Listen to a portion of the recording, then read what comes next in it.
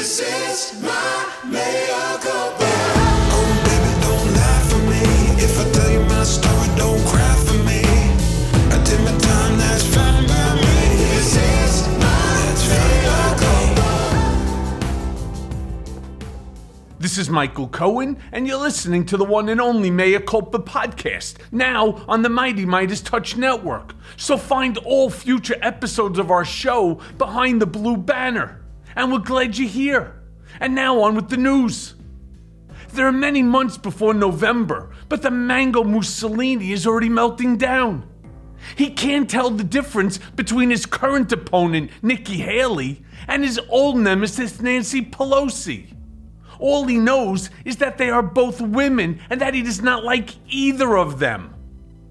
Smeared makeup, cognitive decline, conversational lapses, and temper tantrums. It's just a day in the life of the Republican frontrunner. With all of his issues, his endless lies and lies and lies, and thousands of pounds of baggage, Trump is still the guy who Republicans have decided to rally around in 2024. After Nikki Haley lost in New Hampshire Tuesday by 11 points, she vowed to stay in the race despite no discernible path to the White House.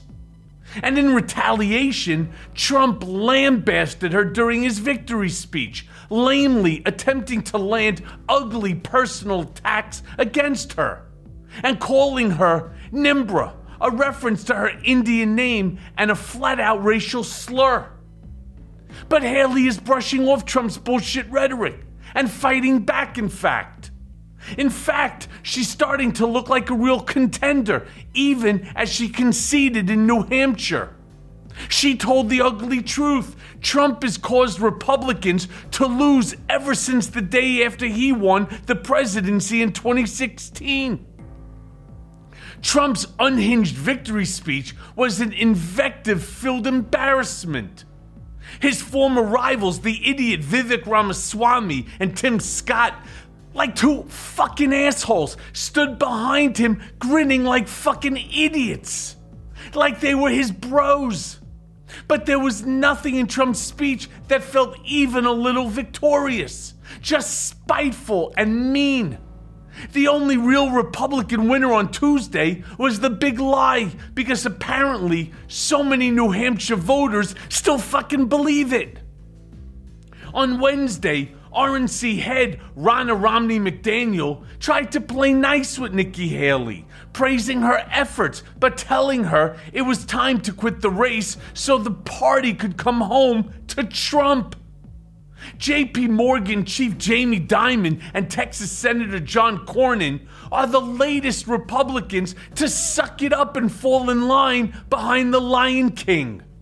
But the minute Haley drops out of the race, leaving literally no alternative, Republicans are going to feel the pain of having to support a fucking psycho. Or not. Maybe they save themselves and the party by voting for Biden, or by just sitting it out for a few years to regroup. And not all Republicans still support Trump's desire to be their dictator. The maggots do for sure, but there are signs that his appeal is waning with the moderates. Both the Iowa and New Hampshire turnout was lower than expected. And then there's the matter of Trump's 91 felony counts. Now, according to a recent Reuters poll, only 20% of voters say that they would vote for him if he's convicted. So, Biden would win by a landslide, followed by a tsunami. Nikki Haley finally called out that fact in her concession speech, but it's probably too little and fucking way too late.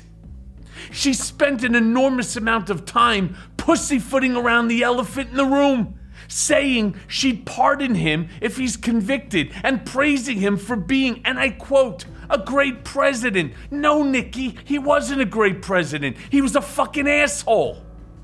When she should have been trying to get in some real blows. But it's still early days, and we can't expect that this election cycle will be anything like normal. At least not as long as Trump is in the race. But guess who was in attendance at Trump's victory party on Tuesday? Nope, not Melania. No, it was Trump's constant companion and sometimes lawyer, Alina Habba. Monday, Habba claimed to be under the weather, which successfully delayed Trump's defamation trial for 3 days. Now, to be fair, Judge Kaplan did say that one of the jurors had also reported feeling unwell and was sent home to take a COVID test. But the result remains that Trump was spared having to testify in his defamation rape trial until after the New Hampshire primary. I mean, coincidence?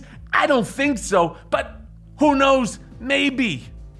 But a hardcore supporter and ex-Trump campaign official was thrown out of the former president's victory party after posting a photo of himself on Twitter alongside, yeah, you guessed it, Alina Habba, with the caption, "Just arrived at President Trump's New Hampshire primary victory party and ran into the wonderful Alina blah blah blah." I mean, President Trump's rock star attorney and a huge inspiration of mine. Yeah, again, if you don't hear the comedy in that one, let me say it again, and a huge inspiration of mine. Next, the kid posted a video of himself being unceremoniously booted from the party with no explanation.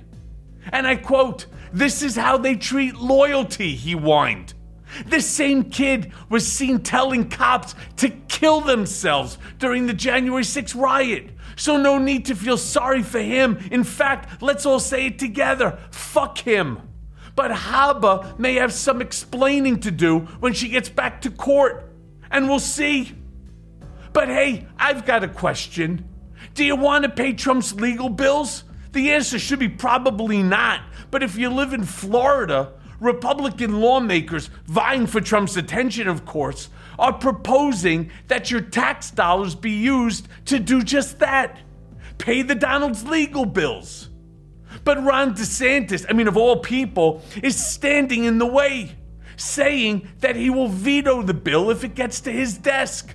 Who the fuck knew that Meatball had a spine? After last week's loss in Iowa, Ron dropped out of the race and, as predicted, threw his support behind Trump. But it looks like paying Trump's legal bills is a bridge too far. And rumor has it that Mrs. DeSantis is considering running for governor now that Ron has termed out. Guess Ron will stay home and take care of the kids. And here's a bit of good news. Comedy Central announced Wednesday that Jon Stewart is coming back to The Daily Show. Perfect timing. He's built for election year politics, and just about no one else has his encyclopedic knowledge of the issues or his commitment to saving our democracy. So welcome back to the conversation, John. I'd like to be on the show personally, but I feel like it's like you never left. And now for the main event. My next guest today is back in the show, Michael LaRosa. He was press secretary to the First Lady, Dr. Jill Biden, and special assistant to the president until 2022. LaRosa is a frequent commentator on CNN, MSNBC, and ABC, providing analysis of Congress, campaigns, and elections. So let's go now to that conversation. Okay, so it's great to have you back, Mike, for the show. So let's just jump right into it. What do you think of President Biden's poll numbers? Look, you know me. I don't believe in the polls, and they're certainly not, they're not really trustworthy. And on top of everything, it's really early. But should the White House right now be worried? Should Americans be worried? I think probably the answer to your question is a resounding, unfortunately, yes. I think it's hard to say the sky is red when it's blue, right? The polls aren't good. Of course they're not good. But that's also not out of sort of the historical norm for incumbents. Incumbency is messy, right? It is easy to be a candidate and unite a cause around one objective, beating the other guy. President Biden has multi-priorities to juggle, and those priorities require making decisions that don't make everyone happy all of the time. And when you do that for 4 years, you take on a lot of water. And so a lot of it is just, the bare essentials of being an incumbent. And those poll numbers, look, when this becomes a two-person race, which, as we might know, we might find out tonight, could be as soon as tomorrow, those numbers are going to change. And I think people who maybe Democrats and independents who might be a little disaffected with the current state, they're going to remember why they got rid of this guy 4 years ago, and they're going to come back to the team. Okay, so I'm watching, for example, CNN. Yeah. And they had, reporters go out to New Hampshire. And they're speaking to several really, average Americans. They are America, right? I mean, the working class Americans out in New Hampshire. Mm-hmm. And they asked them, tell us, what is it about Donald Trump that you like? Yeah. Right? And the funny thing is, the first thing they revert to is the things that they didn't like. Mm-hmm. His rhetoric, the nastiness, the divisiveness. But then going back to what they did like about him, somehow or another, he has convinced them that in 24 hours, he could fix the border situation. Mm-hmm. Now, I had this conversation yesterday with a woman from Florida, wealthy woman. She's a very close friend of a very dear friend of ours that moved out of New York, kept a residence, but moved out for residency status. And she, too, believes two major things. One, that Trump can fix the border situation literally overnight, and that the vaccinations that Joe Biden has pushed are not healthy for us and are actually killing us. And I'm not talking about someone who's not highly educated. Yeah. Not somebody who you could easily fool. Right. So what do we need to do, as I tried to do with her yesterday, and deprogram her? Yeah, out of curiosity, did you ask her why he wasn't able to fix the border the 4 years? Of course. And what did she say? Of course I did. And did you remind her that the Operation Warp Speed was produced under Trump? Yeah. And on top of that, I also tried to use empirical data to explain that, truth be told, we lost 1 million Americans. And I tried to explain things, including I lost a family relative, my aunt. And I sat there and I'm saying to myself, let's just use facts. Forget about what Donald has told you, because he says a lot of things, much of which, if not almost all of it, is bullshit. Mm-hmm. We lost 1 million Americans. And I said, I want you to just make a visual of this, that there are 1 million chairs at people's dining tables that will not be sharing with their families, birthdays, holidays, celebrations, etc. Yeah. And all of that was because he stood up and said, there's like maybe 3 cases, it'll be gone by the weekend, go back to work. Yeah. When he realized that it was too late, what did he do? Operation Warp Speed. And you got to give him credit for pushing it through. Now, she believes that the mRNA, the creator of mRNA, had told her that the COVID vaccination is unhealthy, that it's causing significant cases of myocarditis. This is what Americans are listening to. This is what they're believing. And somewhere along the line, this administration has never combated it. And after an hour, I almost threw my hands up and I said, you cannot convince certain people of certain things. You could convince them that Donald Trump is and would be terrible if he became president again, but not that he won't fix the border which, as we all know, immigration has been a problem for 60 years plus? Mm-hmm.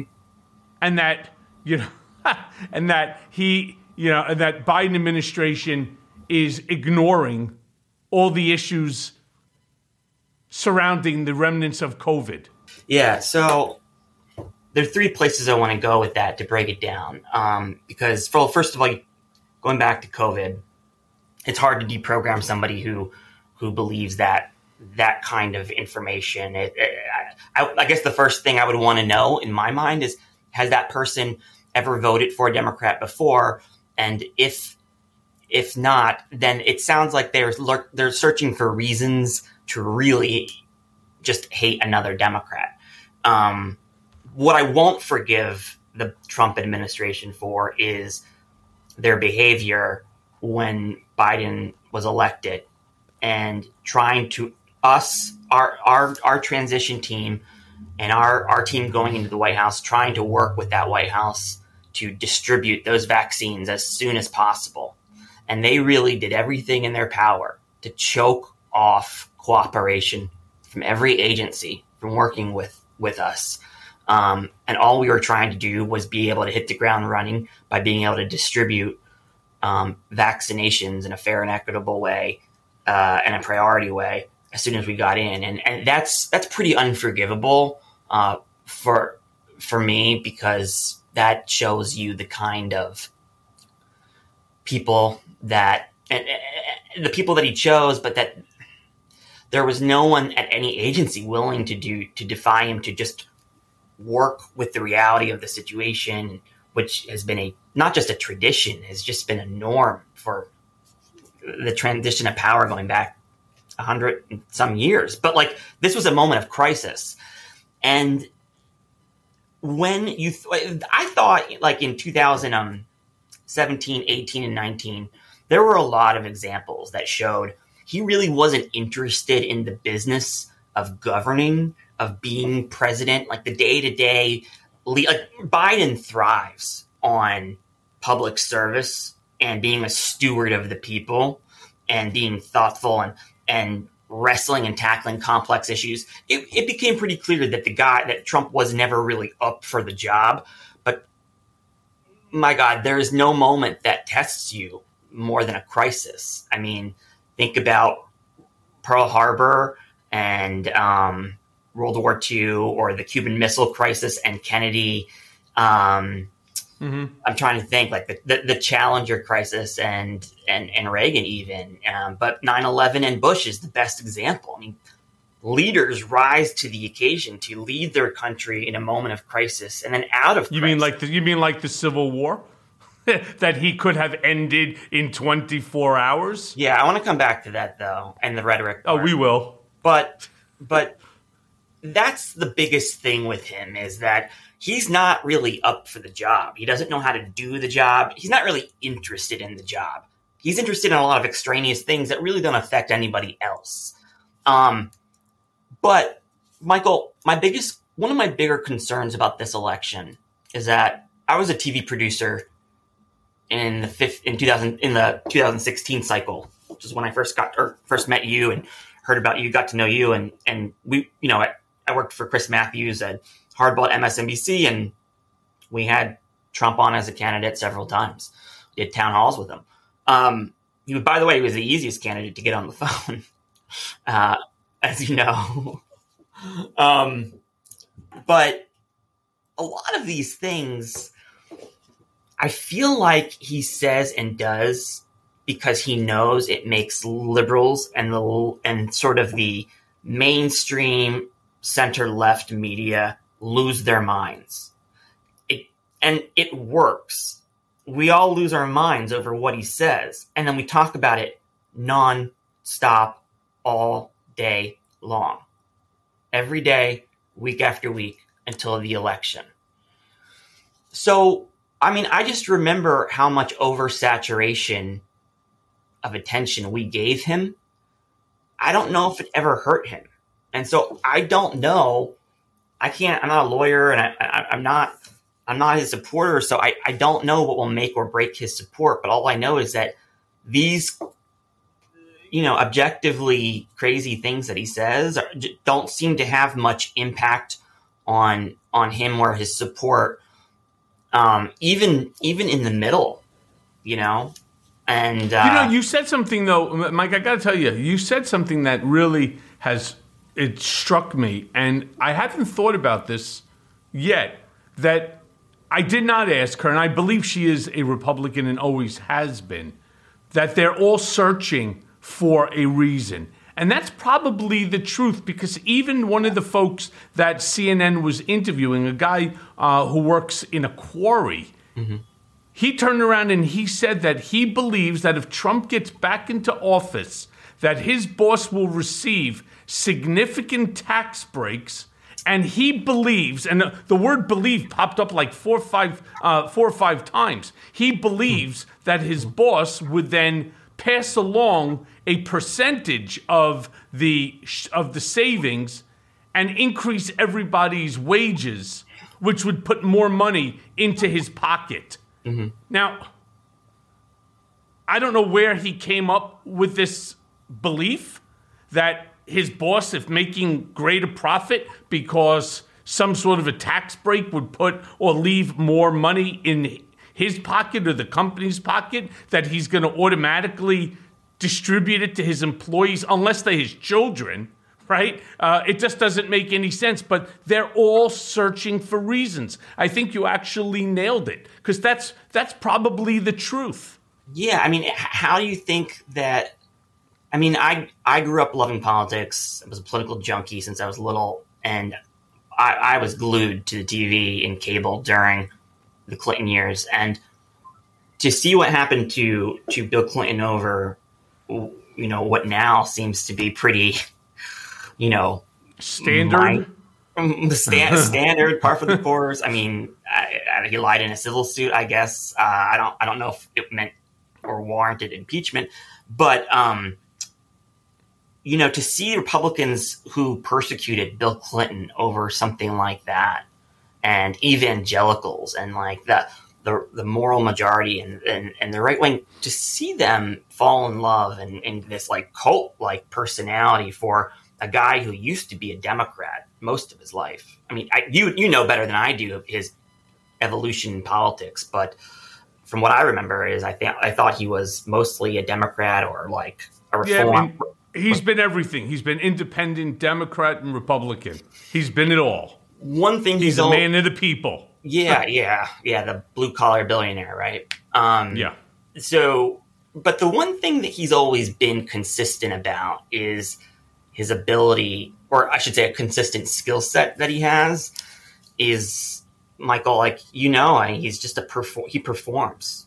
He goes on stage. I don't know if much of what he says is calculated in a sense, other than he knows there are things that he will say. He what he knows is media, right? He knows that MSNBC will cover him all day long. He doesn't seem to mind that. In fact, he thrives on it. But so. I don't know what the answer is, because this was the same way in 2016. I mean, I'd be in the control room and we'd be covering. I remember we were covering some Hillary event. Hillary was speaking, and we had to cut away. Cut away. Yeah, because Donald was coming out of the office. I mean, it really was crazy. He wasn't even at a podium, but his rallies were so. Dynamically produced. There was ruckus, there was energy, there was everything live TV loves. And he's good at live TV. He's good TV. Yeah. Let me ask you this on the same thought. What do you then think of President Biden's current media strategy? Clearly, it is very different than Donald's. I mean, his recent ad that he put out, it's very simple. It's Trump confusing Nikki Haley for Nancy Pelosi with, Nikki Haley narrating it. It's directed, right, at Donald. It's direct, and it's also funny. Exactly. But, Mike, what, in your opinion, should President Biden be doing right now because there's only 10 months left right now to convince voters to choose him for a second term? So, you're right. Like, there is no, and Roger Ailes knew this well. Trump knows this well. There's no substitute for humor in advertising, in television, and political advertising. So, first of all, without a doubt, I'd love to see more of that from the Biden campaign, and it looks like they are doing that now. I think there was a period of time over in the fall, probably around Labor Day, where people, I think, started piling on about the Bidenomics stuff, and they spent a lot of money on ads, which didn't seem to move numbers, and people were critical of that. But it seems like they got the message, and they are starting to really take this guy on, and that's exactly what they need to be doing.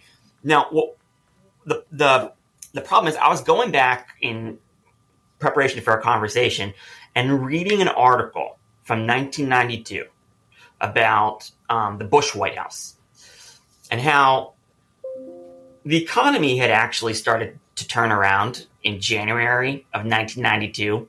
It was just making a strong recovery, and then months of growth, and they were banking that the good news of the economy was going to overshadow the perception that was already baked in. And I was reading a quote because it was from a Democratic pollster who is still polling now, a guy named Jeff Guerin. I think he was Hillary's pollster. I think he does Democrats. He's a Democratic pollster. And he said, even if economic indicators get better between now and Election Day, the economy is the reason voters make changes. The American people believe, our economy is in deep trouble in fundamental ways.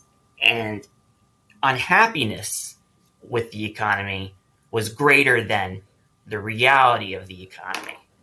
And so, going back to your question, I think, and that was a Democrat talking, I think voting starts at the end of September in some states. I felt like I was campaigning 4 years ago in Georgia for 4 or 5 weeks. So there isn't much time to change perception about the economy. But what you can do is make, and I feel like a cliche saying it, but it's just the only way to say it, is just make the contrast. Rip the bark off the guy. Make him completely unacceptable to any independent voter, because he is a foil. He is there are age concerns for both candidates that voters have, but there is a competency argument to make about Biden. We need to eat our vegetables and drink our medicine one more time and do the right thing, the mature thing, and just, the first lady would campaign saying, people don't want to be worried about government when they wake up. They don't want to think about government at all. And I thought that she hit the nail right on the head. It was something she would say in stump speeches in 2020 primary and general. It's so true. Your average voter doesn't think about government all day long or politics the way we do. They don't have to worry that we're on the verge of, whatever it is, democratic, collapse or World War III. But just imagine if Trump was president right now, and the other day the stock market hit the all-time high record. Could you imagine the media coverage that he would have created for that? And people would be talking about the economy as if everyone's 401k was on fire, which, by the way, your 401k is probably doing very well, right? Mm-hmm. The Biden administration and those that are running his ads and his campaign, they're missing the opportunities. Sometimes everything that comes out of Trump's mouth may be crazy, and it may be self-serving, and it's certainly laudatory to him, but some of it is absolutely accurate. If you are the president at the time that the stock market hits its all-time high, say it. Yeah. Say it. Right? We hit it. Donald would be right now everywhere talking about how, thanks to him, Forget about all of the technology companies and all of the manufacturing that is going on that's creating this rise in the stock market. No, he would take credit for it. Biden, the day comes and then the day goes. Yeah. And that's why people don't realize that the economy is actually doing well. Yes, mortgage rates are higher. I get that. Well, one of the things I said in an op-ed I wrote back in September for MSNBC.com was how they need to reevaluate sort of how they communicate to the American people and what they're communicating. And communicating to the American people isn't just reading and squinting, God bless them, in front of a teleprompter and reading to the American people. You have to be talking to the American people, talking with the American people. And a lot of that is in television, and what comes across is emotion. People should be able to turn the volume down on the television and be captivated by what they're seeing. Like they should be wanting to they should see an animated conversation going on. And so one thing you're right about, Michael, is that Donald Trump is his own and his best messenger. Yep. And he doesn't trust anybody else to be his messenger. He does it. There isn't a camera or a reporter or a microphone that he won't, walk by without talking to. I give him credit for how accessibility, how often he engages with the media. Of course, it's up to the consumer of news to sort of evaluate what he's saying and whether that's true or not. It's consumers of news have a responsibility as well. And what worries me sometimes is that, John Kerry made this mistake when he was being pummeled by the Swift boat vets, and what we remember most is not really what the vets were saying about Kerry, but what we remember is the strategic error, the Kerry campaign, by not responding at all, by not saying anything, and allowing a void to be filled with disinformation. And that was the only thing people heard. And so now, and you know what? I don't know, Michael, if you knew this, but last year I saw this panel, a bipartisan policy center panel. Jay Carney, the White House press secretary for President Obama, he said something that I haven't forgotten. And he said the biggest mistake that he and President Obama made together, and they both have talked about it since, the biggest mistake they made in the White House was not engaging fast enough and aggressively enough on Trump and the birth certificate. That they just laughed it off and assumed, like the Kerry campaign, that voters and the American people and the media would see through it, and they didn't have to. There was that age in politics where, if you give it more oxygen, you're just giving it credibility. Well, no. You learn the hard way that, narratives settle in if you don't, and at least give look, let me be clear about this. The Obama administration and so many others, because as you could imagine, I was then bombarded by press, from written press to television, about birtherism. Yeah. What Obama and his people believed was that no one could stand for this clearly racist, statement by somebody, right? That, attacking Obama, based upon, his color, of his skin. And no, it goes to show you that there is still in this country an enormous amount of both racism and stupidity, right? I mean, there's no way to get past that. And Trump has managed, in his abilities, to tap in to that racism and to the stupidity of, as he likes to say, the poorly educated. Yeah. No question. And the point in telling that story is that it was about how we as our people in the political sphere engage in a really fast moving media cycle that is full of different platforms and ecosystems. And what he said was, he lamented. He was just like, we feel almost like we did a disservice by allowing Trump to claim this narrative that never went away because we didn't engage fast enough, quick enough, and aggressive enough. And it was like the Kerry campaign believing the media was going to come to the rescue. Yeah. I just don't want the Biden campaign to think that fact checks are going to be the key to winning this election.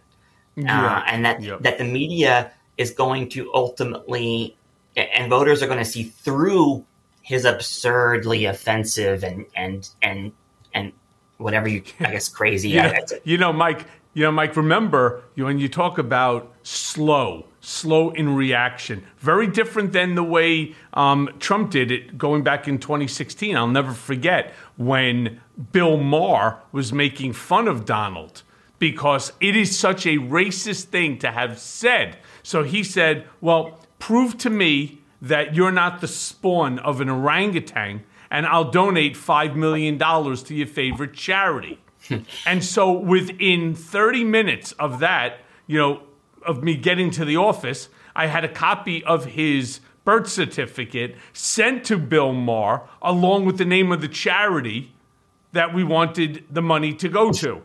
Right. And he was like, well, it was a joke. We're like, well, we'll sue you. You made an offer and it's an acceptance. We sent you, right, this performance. And so it was funny. But that stupid little stunt owned the media for 72 hours. People don't realize 72 hours of owning the media is probably worth $100 million. But I want to move on and ask you this, Michael, because Biden is not going to be on the ballot in New Hampshire.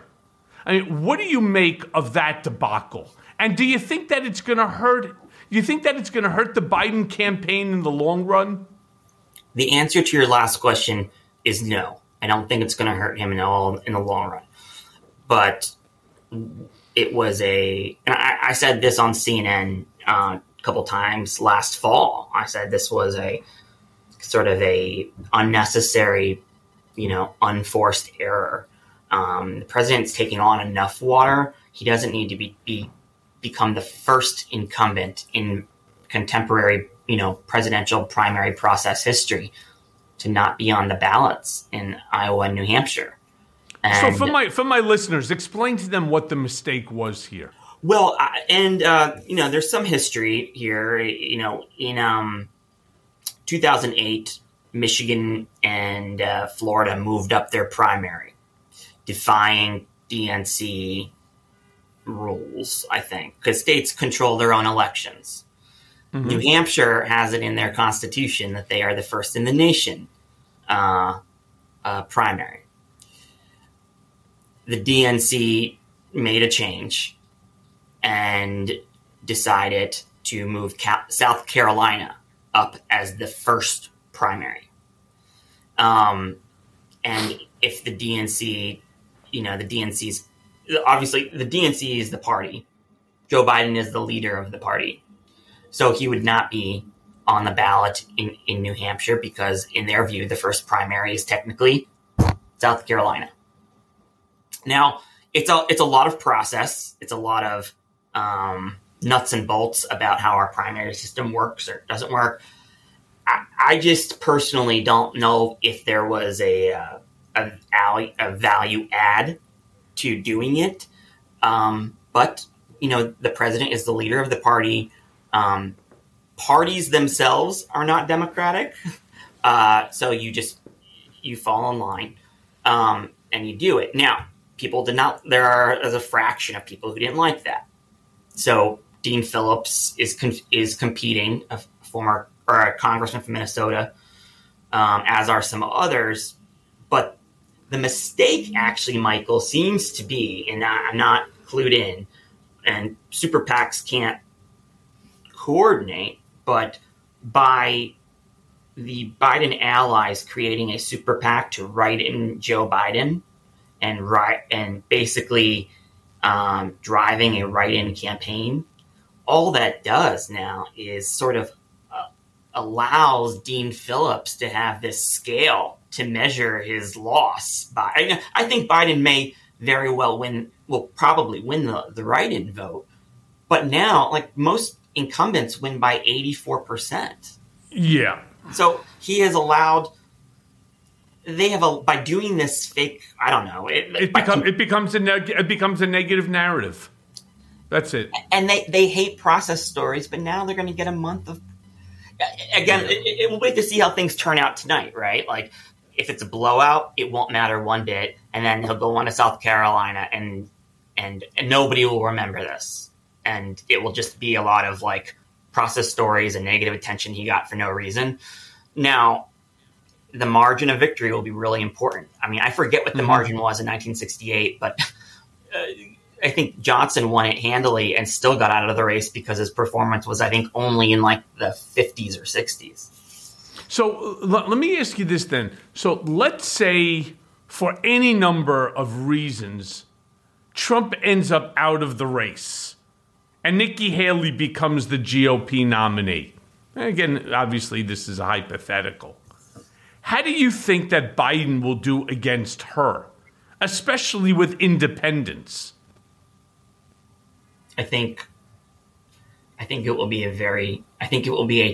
a tougher race to run than against Donald Trump.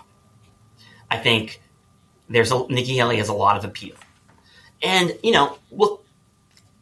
New Hampshire can sometimes course correct, right? We saw it with you guys in 2016. I think we saw it in 1988. George Bush came back and won there.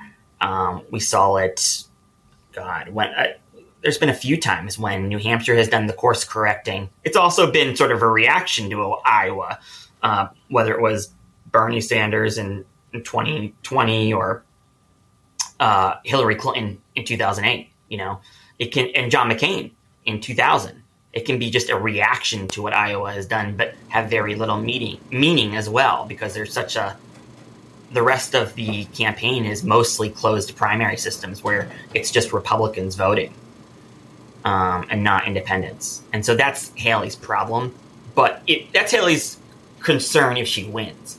If she loses New Hampshire, I don't know, Mike. It looks bleak, right? Yeah. You know what's really amazing, too? So the extent of the disinformation, misinformation, malinformation that Trump and his team spew, it's truly overwhelming. I'll give you an example. One of the things that his people and he have been touting is that if Nikki Haley does well, or if Nikki Haley wins, it's only because Democrats are voting her in because New Hampshire has it where you can vote for whoever you want. That's just not true. Mm-hmm. And I was trying to explain that as well the other day to somebody.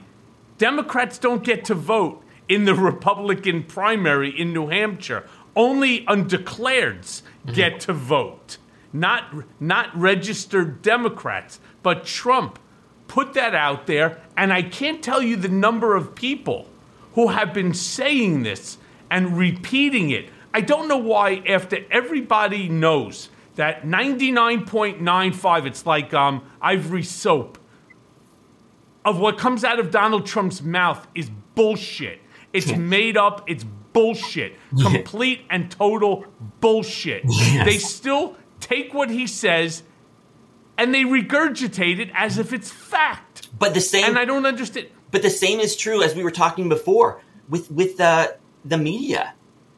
No, God love them. A lot of them are my friends. But the oversaturation, just knowing everything he says, we take and we analyze, or when does the shock wear off? Because it wore off on me a long time ago. So, and that's the danger, I think, Michael, in that by making him the center of our media universe 24/7, we're going to immune people from feeling like he's doing anything beyond the norm or beyond, like, what I'm trying to say is that they're going to feel almost like the cake is baked and nothing has really changed about Trump. So the more outraged we get becomes more outrage over outrage over outrage. When does it just become, when does it become sort of flat to voters?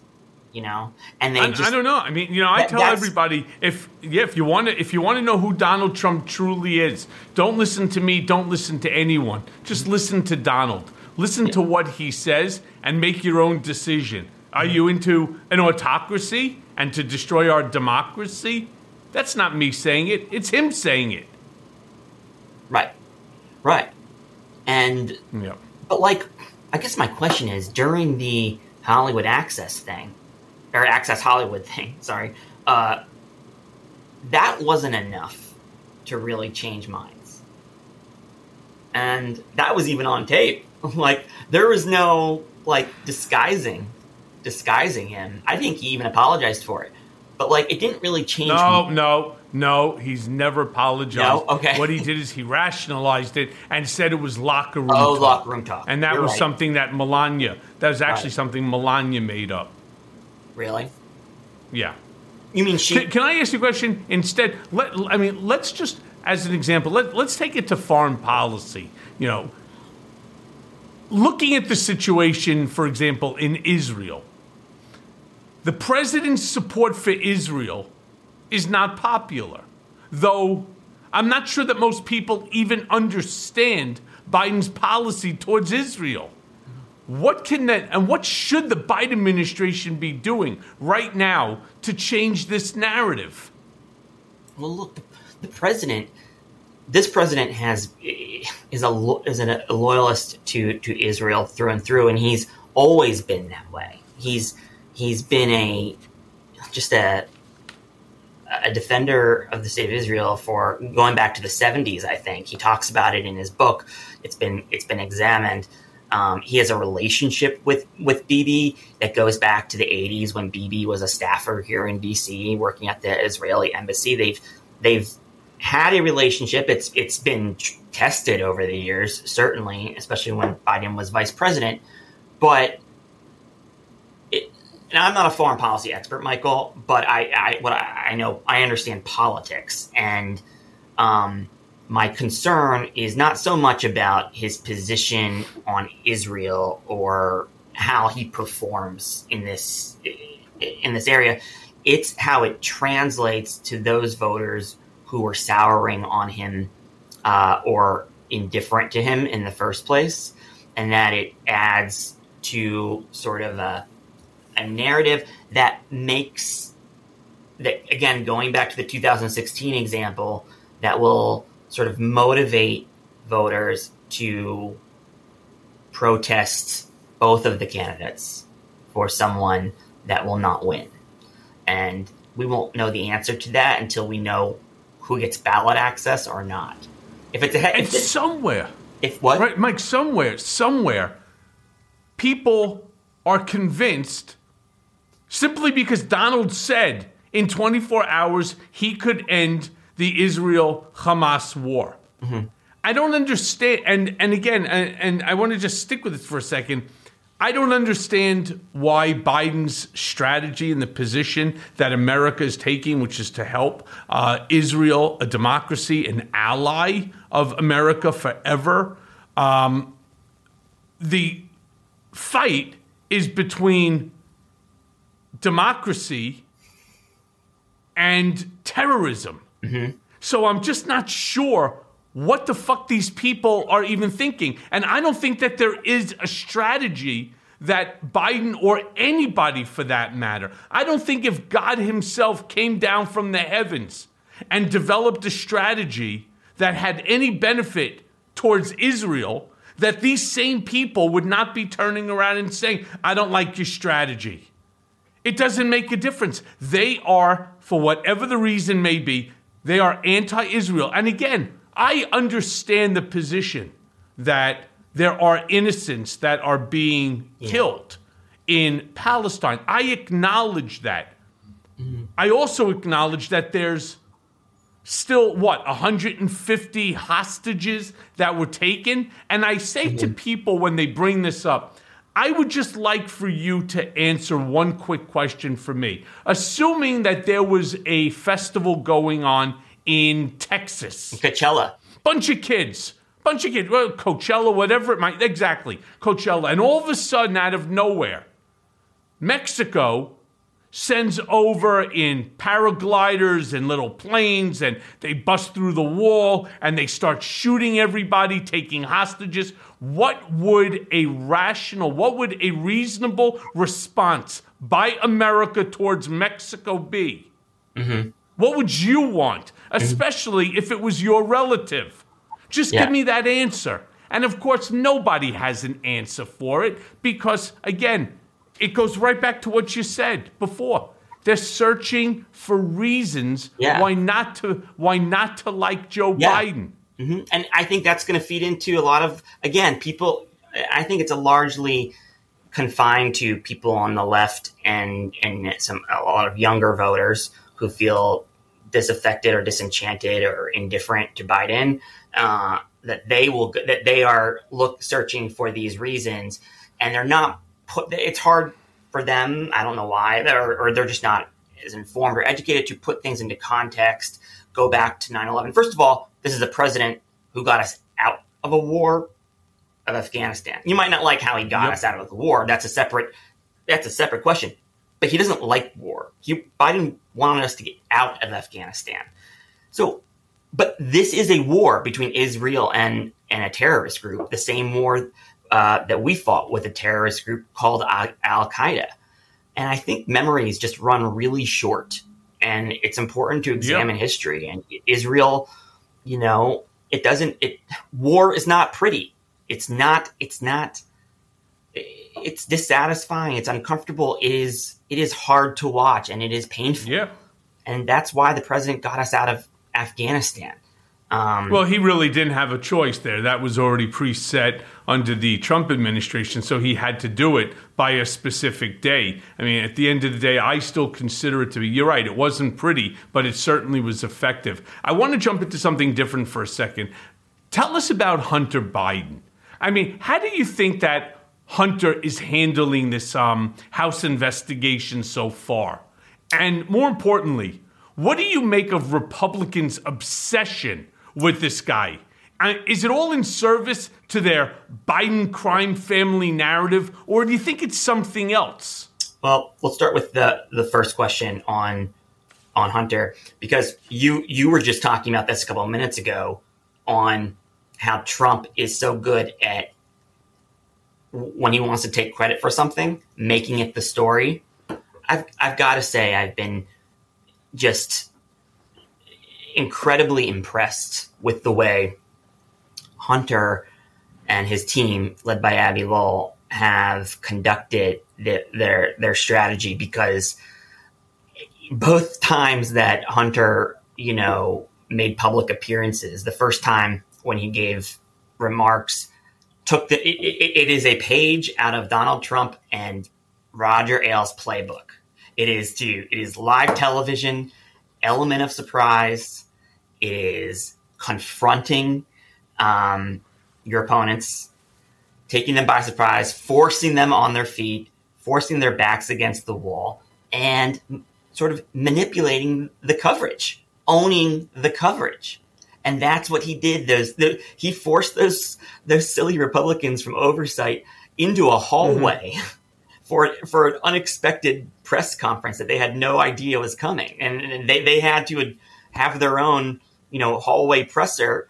And it was, he made them react to him. He owned the coverage, and all eyes were on him. And I think the narrative started to develop that he was fighting back. And I think he really owned the coverage. And then again, with the appearance on the Hill, I mean, just watching the networks just go live instantly. And then not only just go live, but force the networks to also scramble and cut away from the hearing to go into the hallway to follow Hunter to get more sound bites. They were just. You do have to admit that James Comer looked like a total asshole. During that hearing. Raskin. Did they tear Comer apart? But he did some, and rightfully so. But what Hunter did was incredibly important because not only did he take a page out of the Trump Ailes playbook and own the coverage and sort of manipulate the media, and I don't mean that in a pejorative sense, but forced the media to cover what he wanted instead of what the Republicans wanted, which they must have hated. But he was speaking and reacting to a different audience. It wasn't even for those House Republicans. It is to say to Democrats, I'm fighting back. I'm not going to let them go after my reputation and my family.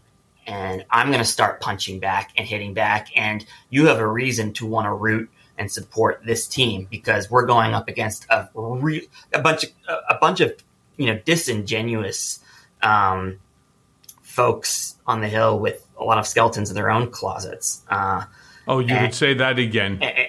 and so I thought that it was executed very well.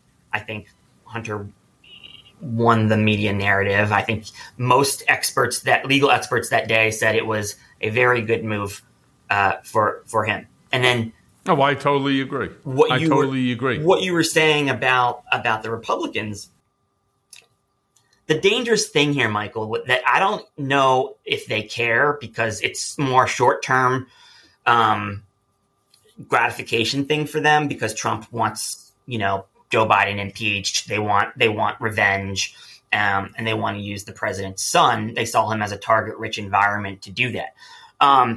What they are doing is firing stray bullets. They are opening up a can of worms that is going to put family members, adult children, in-laws, cousins, brothers, siblings, parents in play for the future. How can they make Hunter Biden a target and take other family members off the table?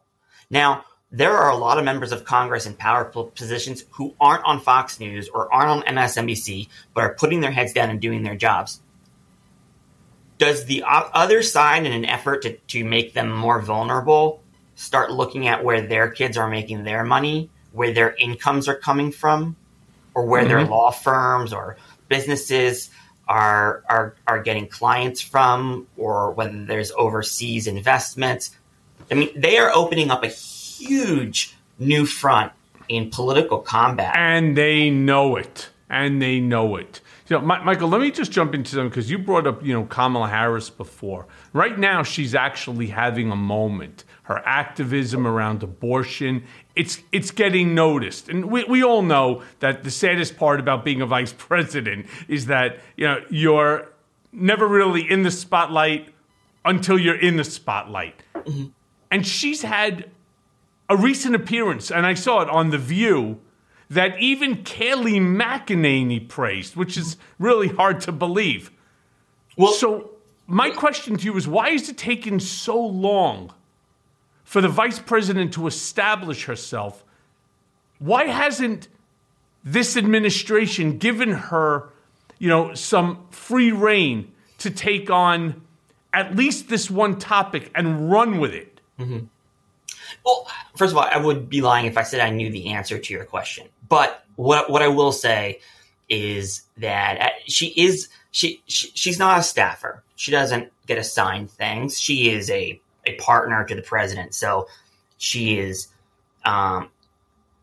look, he cares about her deeply, and her success reflects on him and his success. And he not only cares about her, but believes she is the future of our party. And so, and she's also an incredibly talented individual. You don't get to be San Francisco Attorney General of the, fifth largest economy in the world, California, and vice president, by not being, extremely talented and having some really natural political gifts, and she does. She's extremely just being around her. She's warm and charismatic and funny, and her husband is incredible too. That said, she's so young in her career, Michael. When Joe Biden became vice president, he knew who he was. He knew his brand. He had been around for 4 decades. And while playing second fiddle to the president was the biggest transition for him, he still knew who he was and was comfortable and knew the things that he was good at. And that was like legislative lobbying and domestic policy and wrangling his old colleagues on the Hill, Mitch McConnell, people like Eric, working with Republicans. Kamala's still so young in her biography. And to be meteoric, to have this meteoric rise, almost like Richard Nixon, another California senator, to go from a member of Congress to vice president in a really short time.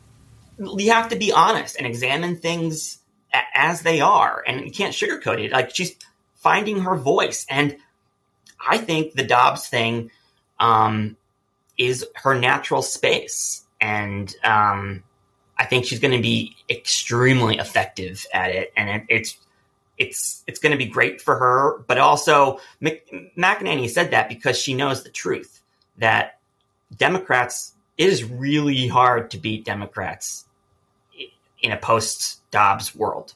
It just is. I mean, well, let's hope that you're right about that. If they're able to put that on the ballot in states like Florida, even if we can't win Florida, it's going to force Republicans to spend money there, where they would instead be spending in Georgia or Arizona. But if you get an abortion, a choice ballot measure, the way Bush did in 2004 in Ohio with gay marriage, and Whitmer did in 2022, it's going to be an interesting state to watch. It doesn't mean Democrats will win, because it's been very hard to win in Florida, but it will definitely force Republicans to spend money in places that they otherwise wouldn't. Yeah. So let me ask you this then, because Republicans, they keep trying to find this angle to impeach President Biden. And we all know that there's no evidence for them to do it. I know. So my question to you is, do you think that it's going to backfire on them, or are Republicans hoping that just by saying the word impeachment over and over and over again, that somehow it'll negatively impact the president in the polls and somehow benefit Trump? Yeah, well, I mean, you saw Kevin McCarthy make that claim 8 years ago with Benghazi. It brought down her poll numbers. It seems like that was their intent. It is. I think their goal is to impeach him to sort of nullify a corruption argument against Trump, or to neutralize it. And the problem with them, the problem with the Republicans have had is nobody, including them and Democrats, expected their margin of victory in 2022 to be so damn small. They probably would have done this much sooner, and they probably would have been moved faster if they didn't have 18 vulnerable members in Biden districts, 12 of whom I think won by Biden won by double digits. So it's really going to, I think those guys walked the plank in order to get that first impeachment inquiry vote. I can't see a world in which any of those 18, enough of those 18, I should say, actually support a vote to impeach the president. I don't see it either. But they don't stop talking about it. That said, I don't think that, unlike in 1998 with 99 with Bill Clinton, Democrats have control of the Senate. I think Schumer, and I bet Mitch McConnell would probably go along with it. I bet they just dismiss it and don't even have a trial. I'm saying worst case scenario. I agree. By the way, I agree with you on that. I would hope that they try to. But look, Joe Biden didn't need money from anybody. When Joe Biden and Jill Biden left the White House, they both got book deals. And I think both of them together were worth $17 million. they didn't need money, and Hunter certainly wasn't. By the way, that's a far cry from the income that gets derived by presidents, post fact. I mean, let's be clear about that one. I do just because time is running out. I want to ask you this because this is all past history now. But you were part of the president's transition team. My question to you, how difficult did the Trump administration make it for the incoming administration to do what they need to do? I mean, did it feel as if they had planned to stay? Because something just seemed off there. What I remember, now I wasn't on the front lines because transitions are formed months in advance, as you know, and so there was a team in place trying to work with them. From what I remember, from what I know, our lawyers and our transition lawyers and teams were prepared for that going into it. I don't know if they ever predicted anything like, nobody ever predicted anything like January 6th. I think there was. I did. Okay, I did. In 2018, I stood before the House Oversight Committee and I said to the entire world, 100 million people watched that hearing ultimately. And I said, my biggest fear is if that Trump loses the 2020 election, that there will never be a peaceful transfer of power. Well, that's what I said. You were right. There wasn't. Yeah. And it was. I'm sorry. So go ahead. You were saying? No, I just said I was incredibly impressed.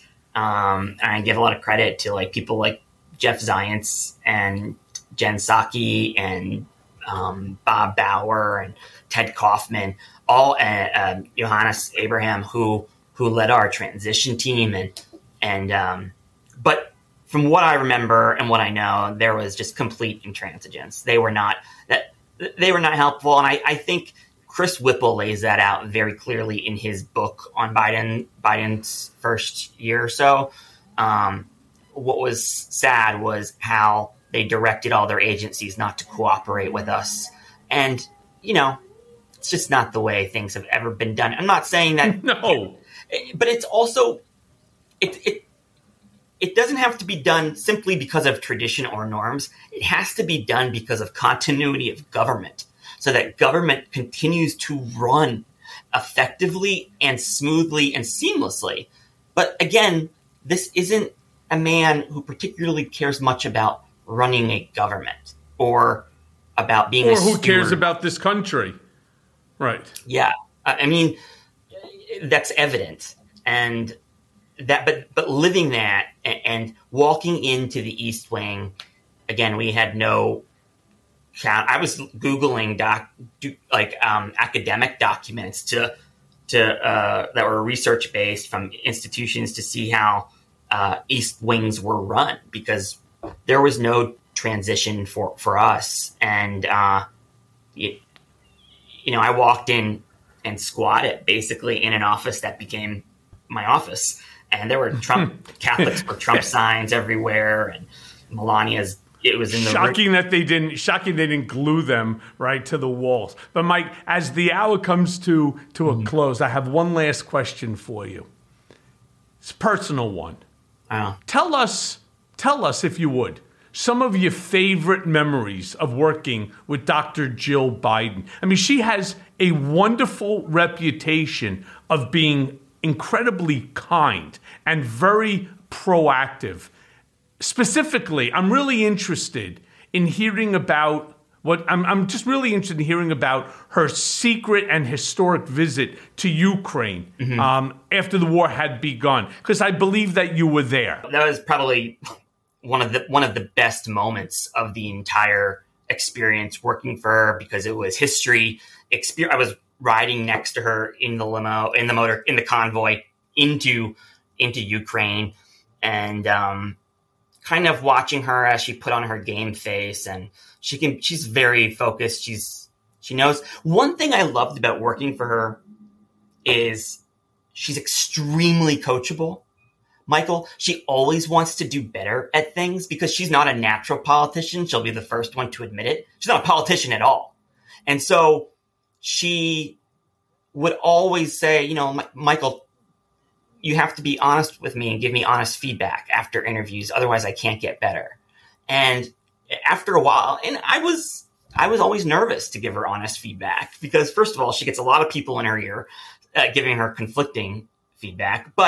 And I, as an athlete, I don't like people to get inside their heads too much. And, but it was genuine that she always wanted, and then I finally figured out, I owed her more than to not give her honest feedback. But the thing about her is that she reminds me of like one of my Italian aunts because she has this Northeastern sort of, not accent, but like dialect that you can comes through when she says coffee.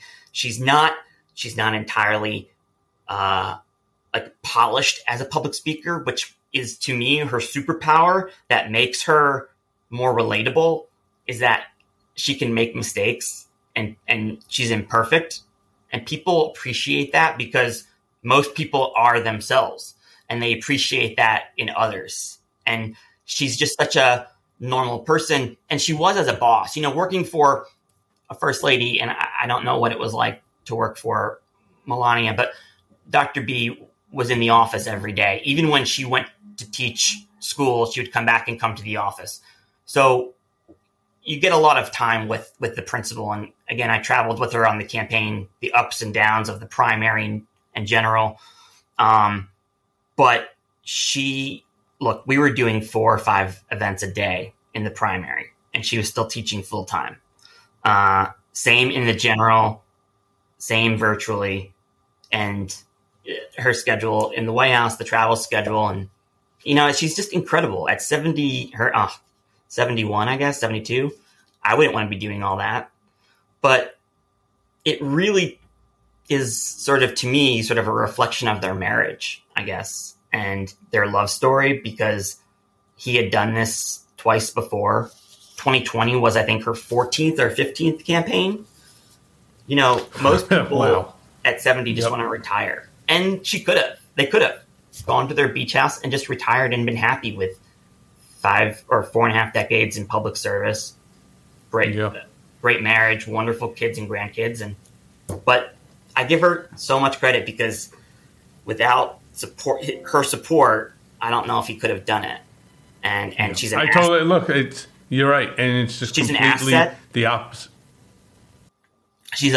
She's just a relentless campaigner for somebody who's an introvert and shy.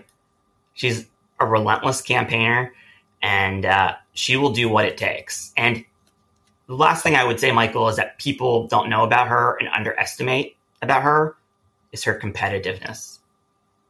And any time she sees people on TV or hears people talking about doubting his chances or doubting him, I can only say I can't imagine, but like that just makes her want to do this even more. Good, because we're going to need it. Michael, let me say, my friend, thank you for joining me again on Mea Culpa. It was good to see you. Good to see you. And as this thing heats up even more, I'm going to definitely ask you to come on back. Okay? All right. Thank you, my man. All right. And now for today's Mea Culpa. I'm just sick to death of Democrats saying that nobody wants Joe Biden. It just isn't true. It's bad enough that Republicans are saying it, but in the wake of the New Hampshire primary, which actually turned out to be a pretty good night for President Biden, but you had liberal media pundits casting aspersions about his popularity and fitness. And talking about polls and an uphill battle. I mean, take a stand, people. Back the president or just shut the fuck up, because this is how Trump beat Hillary in 2016. The liberal media, trying to play both sides, kicked Hillary to the curb. I mean, they aren't dissing Trump in the right-wing media. No, they are hating on Biden 24/7. But we Democrats don't need to help them.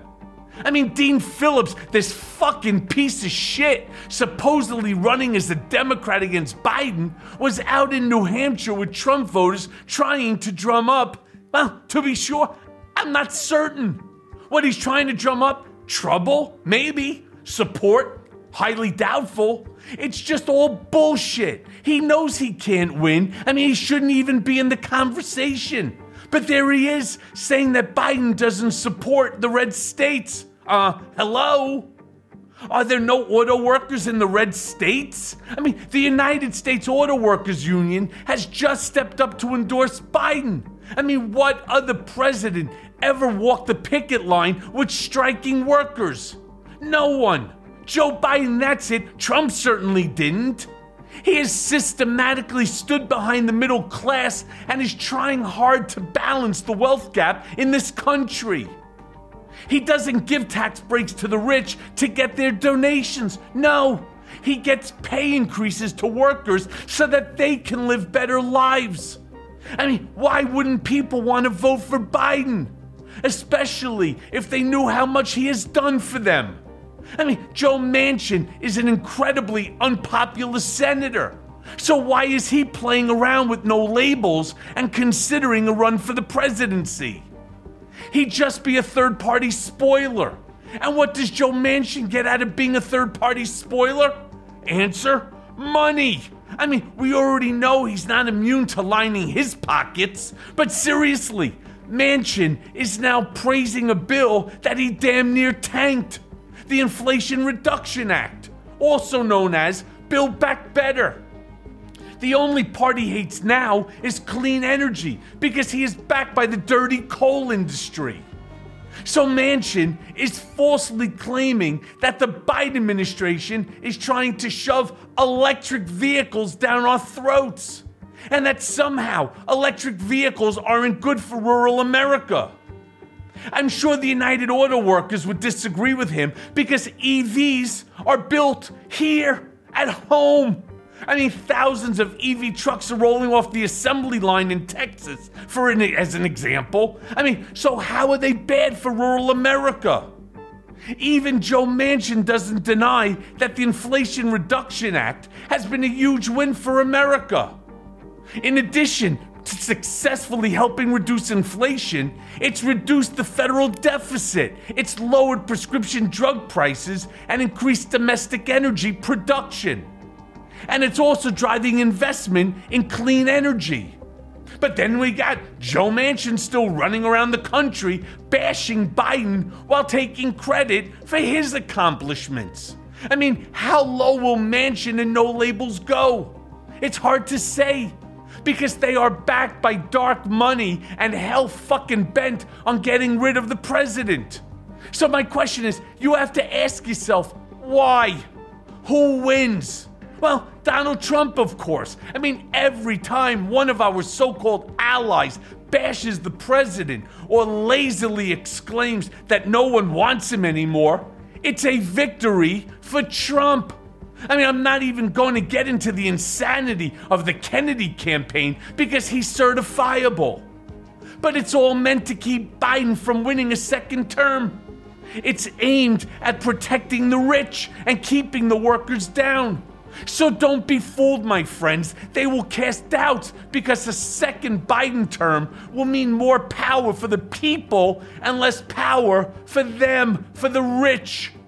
But the liberal media better wake up before it's too fucking late. And no matter what, don't forget that there are more of us than there are of them. And as always, thanks for listening. Mea Culpa is written by Paula Killen. Our managing producer and editor is Lisa Orkin. Mea Culpa is a Midas Touch podcast, executive produced by the Midas Touch Network and LSJ Media Group.